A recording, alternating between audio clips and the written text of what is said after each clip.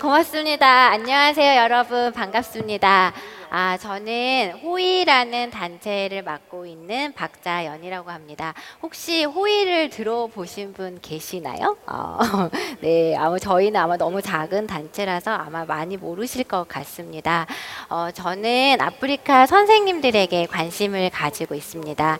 아프리카 선생님들이 성장하면 그 선생님과 함께하는 아프리카 아이들도 같이 성장할 수 있다는 생각으로 아프리카 선생님들을 지원하는 일을 하고 있는데요. 제가 호의라는 단체를 만들게 된 배경에는 아프리카와의 뜨거운 만남이 있습니다. 저는 이 만남에 관한 이야기를 여러분들과 함께 나누고자 합니다. 여러분들은 아프리카에 관한 이야기를 인터넷이나 신문에서 볼 때 어떤 마음이 드시나요? 사실 제가 아프리카 가기 전 저는 아프리카에 전혀 관심이 없었습니다. 아프리카에서 어떤 일이 일어나는지 그거는 저와 상관없는 일이었죠. 그런데 제가 이제는 아프리카에서 일어나는 많은 일들에 제 마음이 갑니다. 여러분에게 아프리카는 어떤 의미이신가요? 아프리카가 어떤 의미이시길래 오늘 이 자리에 오셨고 이 긴 시간 동안 금식을 하면서 함께 마음을 모으고 계시나요? 저에게 아프리카는 첫사랑입니다. 우리가 사랑을 하면은 그 사랑을 통해서 자기가 누구인지 알게 됩니다. 저 역시도 마찬가지였습니다. 제가 아프리카와 만나 큰 사랑을 경험하게 되면서 제가 누구인지 알게 됐고 제가 앞으로 어떻게 살아야 하는지도 알게 되었습니다. 20대에 저는 고민이 많은 학생이었습니다. 저는 법학을 공부했습니다. 대부분의 법학과 학생처럼 저 역시도 사법시험을 준비했습니다. 법학과를 졸업하고 약 2년, 총 6년의 기간 동안 제가 법학을 공부했는데요. 그 기간 내내 제 마음속에 떠오르는 한 가지 질문이 있었습니다. 바로 내가 왜 이 공부를 하느냐였는데요. 우리가 어떤 일을 함에 있어서 왜 그것을 하는지에 대한 자기 나름대로의 명쾌한 이유를 가지고 있어야 그 일을 열심히 잘 할 수 있습니다. 그렇지만 저는 이 이유를 발견할 수 없었기 때문에 이 공부를 하는 것이 너무 힘들었습니다. 그래서 열심히 하지 않았고 그런 제 모습을 보는 것 자체가 너무 쉽지 않았죠.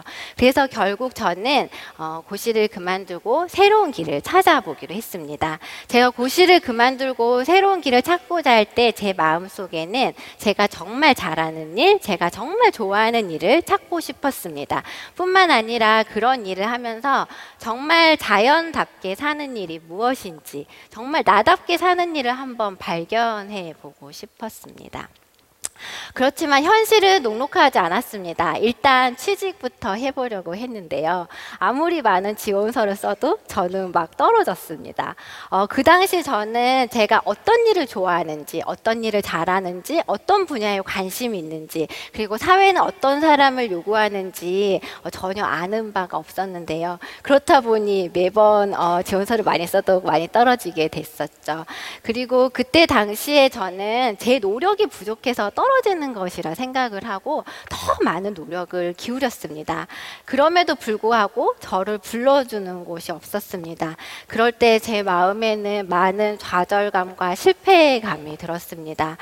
많은 지원서를 쓰면 쓸수록 더 많은 좌절감에 휩싸였고 과연 내가 이곳에서 할 수 있는 일을 만날 수는 있을까 알 수 없었습니다. 더 저를 힘들게 했던 것들은 제가 누구인지 설명할 수 없었다는 것입니다. 보통 우리가 대학생 때는 어떤 대학에서 어떤 공부를 하는 누구예요? 라고 말을 하죠. 그리고 대학을 졸업하고 나서 취직을 하면 어떤 회사에서 어떤 일을 하는 누구라고 저를 소개를 합니다. 그런데 저는 대학을 졸업한 지 3년이라는 시간이 흘렀음에도 불구하고 그렇게 제 자신을 설명할 수 있는 말이 없었습니다. 더 이상 대학생도 아니고 그렇다고 직장인도 아닌 그 애매모호함을 어떻게 받아들여야 할지 알 수 없었습니다. 지금은 취업준비생이라는 말이 있지만 그때 당시는 취업준비생이란 말도 없었습니다. 참 20대에 내 자신을 찾고자 정말 노력했지만 내 자신을 찾지 못하고 거의 10년에 가까운 생활 시간을 보내게 됐을 때 제 마음에는 깊은 슬픔이 가득했습니다. 그때 저에게 주어졌던 마지막 단 하나의 기회가 아프리카였습니다. 네. 좀 얘기를 바꿔볼까요? 여러분, 아프리카 뿔이라는 지역을 알고 계시나요? 아프리카의 뿔은 아프리카 대륙 오른쪽 위에 있는 뿔처럼 튀어나온 부분을 가리키는 곳입니다. 이곳은 이디오피아, 소말리아, 케냐 북부를 포함하고 있고 이 지역은 급격한 기후 변화로 인한 사막화가 확대되고 있는 지역이기 때문에 지난 60년 동안 가뭄과 기근에 이렇게 많이 고통받던 그런 지역인데요. 제가 특별한 마음을 가지고 있는 랜딜레는 이곳에서 낙타를 키우며 살고 있습니다. 제가 랜딜레를 처음 만났을 때 저는 깜짝 놀랐습니다. 이거는 열악하다로 표현할 수 없고 뭔가 다른 시대에 살고 있는 것 같다라는 그런 느낌이었습니다. 정말 이들이 살고 있는 코오에는 1년에 비가 단 100mm도 내리지 않은 그런 건조한 지역이었고 이 나무는 모두 가시나무입니다. 삶 곳곳에서 기근의 흔적들을 발견할 수 있습니다. 과연 이 사람들은 이곳에서 어떻게 살고 있는 것일까? 이 사람들의 삶을 좀 더 자세히 들여다보면 USAID나 세계 식량계획이나 케냐 정부에서 제공한 구호 식량으로 살아가고 있는 이 사람들의 일상이 보입니다. 이곳에서 제가 했던 일들은 어린이 결혼 사업을 시작하기 위한 사업장을 만드는 일이었습니다. 저는 사실 그런 일을 감당할 만큼의 역량과 경험이 충분히 쌓인 사람이 아니었습니다. 그럼에도 불구하고 저는 이 일을 굉장히 잘 하고 싶었습니다. 왜냐하면 저는 무슨 일을 하면서 살아야 할지 그 답을 찾아 지구 건너편 오지마을까지 왔기 때문입니다. 제가 거의 10년이라는 시간을 기다려서 만났던 일이기 때문에 더 잘하고 싶은 열의가 제 마음속에 있었습니다. 근데 막상 일을 시작한 일이 너무 재미있었습니다. 그리고 일을 하면 할수록 내 안에 이런 것들이 있었나 싶을 정도로 제 안에 새로운 모습들이 마구마구 생겨나기 시작했습니다. 저는 그런 것들이 너무 좋아서 더 열심히 더 많은 일을 벌였습니다. 외부에서 들어온 제가 랜딜레를 위한답시고 이렇게 많은 일들을 벌리고 있을 때 과연 랜딜레는 저를 어떻게 바라보고 있었을까요? 사실 코오는 지구상에서 가장 느린 마을 중에 하나입니다. 그렇게 느린 사람들 사이에서 정말 한국에서의 아주 바쁜 삶을 거기다 갖다 놨다고 했을 때 이 사람들이 그거를 감당하기는 쉽지 않았을 것입니다. 어쩌면 저는 시한폭탄과도 같은 그런 존재였을지도 모르는데요. 랜딜레는 그런 저를 거부하지도 않고 그런 저를 굳이 고치려고 하지도 않았습니다. 오히려 저에게 맞춰주려고 많은 노력을 기울였습니다. 제가 어떤 이야기를 하든지 마음을 열고 들어줬고 제가 어떤 것을 제안을 하더라도 기꺼이 함께 했습니다. 정말 이들과 함께하는 시간이 점점 깊어질수록 제 눈에 보이는 가뭄과 기근이 이들의 삶의 전부가 아니라는 것을 제가 알게 됐습니다. 정말 그 안에서 살아 숨쉬고 있는 사람들이 보이기 시작했습니다. 이 아이들과 함께할 때 어린 시절 제 마음속 깊은 곳에 있었던 상처들이 치유되기 시작했습니다. 정말 누구는 가난의 상징이라고 할 수 있는 마니아타라는 이 누추한 집에서 이 여자들과 함께 차이를 마시는 그 시간 아름다운 빛이 들어왔습니다. 정말 누추한 곳이지만 제 눈에는 그렇게 아름답게 보일 수가 없었습니다. 랜딜레는 저에게 새로운 이름도 주었습니다. 그 이름은 꼬레아인데요. 꼬레아는 코오에서 태어난 사람, 코오에 속한 사람이란 뜻입니다. 우리가 새로운 이름이 생길 때는 우리에게 새로운 정체성이 생깁니다. 저에게 생긴 새로운 정체성은 랜딜레였던 거죠. 한국에서 저는 제가 누구인지 설명하는 게 너무나 어려웠지만 이곳에서는 굳이 제가 누구인지 설명할 필요가 없었습니다. 이 사람들과 함께 있을 때 저는 그저 꼬레아였으니까요. 이런 경험들을 하면서 저는 제 자신에게 내가 도대체 왜 아프리카에 왔을까라는 질문을 던지게 됐습니다. 사실 겉모습으로는 저는 지구상에서 가장 가난한 사람들을 돕는다는 명목으로 이곳에 왔습니다. 그렇지만 제 마음 깊숙이 들여다보면 들여다볼수록 제가 과연 이 사람들에게 도움이 되고 있는지 알 수 없었습니다. 저는 랜딜레에게 그 어떤 변화도 사실 가져오지 않았던 것입니다. 사실 저는 한국에서 펼치지 못한 꿈을 아프리카에서 펼쳐보려고 발버둥 치던 한 사람이었을 뿐입니다.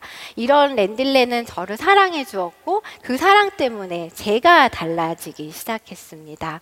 랜딜레의 그 큰 사랑 때문에 제가 제 자신을 이해하는 방법이 달라졌고 제가 세상을 바라보는 방식이 달라지게 되었습니다. 그래서 저는 세상과 부딪히는 것이 더 이상 두렵지 않게 됐습니다. 제가 아프리카에서 보냈던 시간은 사실 1년이라는 짧은 시간이었지만 그 1년을 지나고 한국에 돌아왔을 때 저는 완전히 다른 사람이 되어 한국으로 돌아왔습니다. 사실 한국을 떠날 때 저는 완벽하게 실패한 젊은이였습니다. 정말 그랬던 제가 다시 이곳에서 새로운 일들을 시작할 수 있게 된 가장 큰 이유는 랜딜레를 향한 큰 사랑이 있었기 때문입니다. 우리 모두 알고 있습니다. 우리 마음에 진실한 사랑이 가득하면 우리 안에 있는 그 어떤 두려움들도 사실 이겨낼 수 있습니다. 그 사랑이 결국 저를 움직이게 했는데요. 그 사랑 때문에 저는 새로운 생각들을 하게 됐습니다. 랜딜레가 어떻게 하면 그들의 가난을 극복할 수 있을까? 저는 아주 오랫동안 고민했습니다. 아주 많은 기관들과 아주 많은 원조 단체들이 찾아왔지만 그들의 삶에 큰 변화가 없었습니다. 저는 이들이 좋은 교육을 받고 스스로 자신의 길들을 찾아가는 방법을 배우게 될 때 그들이 자신들의 미래를 스스로 만들어갈 수 있지 않을까라는 생각을 하게 됐습니다. 이런 마음을 주변에 나누기 시작했을 때 제 마음에 공감해주고 반응해주는 사람들이 한 사람, 두 사람 나타나기 시작했습니다. 그렇게 나타난 사람들에게 용기를 얻은 저는 좀 더 큰 꿈을 꾸기 시작했습니다. 그것이 바로 호피스 에듀케이션 호이입니다. 호의를 지난 5년 동안 이끌어오면서 지금 제 마음에 많이 이렇게 담고 있는 질문은 교육이란 과연 무엇인가입니다. 우리 모두 교육에 대해서 다양한 생각들을 가지고 있습니다. 과연 그것 중에 정답이 존재할까요? 저는 아니라고 생각합니다. 만약에 인생에 정답이 있었다면 제 인생은 실패한 인생이었겠죠. 그렇지만 우리가 갖고 있는 모두의 가치가 다르고 그 다른 가치마다 다 다른 답을 가지고 있기 때문에 우리의 인생이 정해진 길이 반드시 존재한다라고는 볼 수는 없겠지요. 그러면 제가 생각하는 교육을 잠깐 말씀드리고 싶습니다. 제가 생각하는 교육은 만남입니다. 선생님이 학생을 일방적으로 정답을 가르치는 것이 아니라 학생과 선생님이 함께 만나 서로 함께 배워가며 함께 성장하는 것이 곧 만남이라고 교육이라고 생각하는데요. 한국과 아프리카의 관계도 마찬가지라고 생각합니다. 좀 더 잘 사는 한국이 좀 더 못 사는 아프리카를 일방적으로 도와주는 것이 아니라 한국과 아프리카가 서로가 서로에게 배울 수 있습니다. 제가 랜딜레를 만나서 제 한계를 뛰어넘을 수 있게 된 것처럼 우리도 아프리카에 배울 수 있는 점들이 분명히 존재하겠죠. 저는 꿈을 찾아가는 과정이 탐색하는 것에서부터 시작한다라고 봅니다. 정말 우리가 탐색을 잘하면 할수록 우리의 꿈을 발견할 수 있고 그렇게 발견한 꿈을 키워갈 수 있겠지요. 이 꿈의 최종 종착지는 아마 잘 나누기 위해서 우리가 이 모든 과정을 해야 되는 게 아닐까요? 한 사람이 성장하고 변화하는 과정에는 아주 긴 시간이 필요합니다. 교육은 정말 긴 시간으로 바라봐야 하고 한 사람이 온전히 성장할 때까지 기다려주는 인내가 필요합니다. 사실 이 인내는 쉽지 않습니다. 우리가 원하는 결과가 빨리빨리 나타나지 않기 때문인데요. 그럼에도 불구하고 계속 그런 소망을 가지고 기다릴 수 있는 이유는 랜딜레와 만났던 그 뜨거운 첫사랑을 언제나 제 가슴 속에 기억하고 있기 때문입니다. 저는 이런 제 아프리카에 관련된 제 이야기를 했는데요. 아마 여러분이 만나게 될 여러분의 아프리카의 모습은 또 다른 모습일 거라고 생각합니다. 왜냐하면 여러분이 살아온 삶이 다르고 여러분 삶에 내재되는 가치가 다르기 때문입니다. 그렇지만 그런 다양한 모습의 아프리카와 나의 이야기들이 많아질 때 우리와 아프리카의 관계가 좀 더 다양해질 수 있지 않을까 싶습니다. 오늘 이 자리가 여러분들이 그 변화를 시작하는 첫 시작이 되었으면 좋겠습니다. 감사합니다.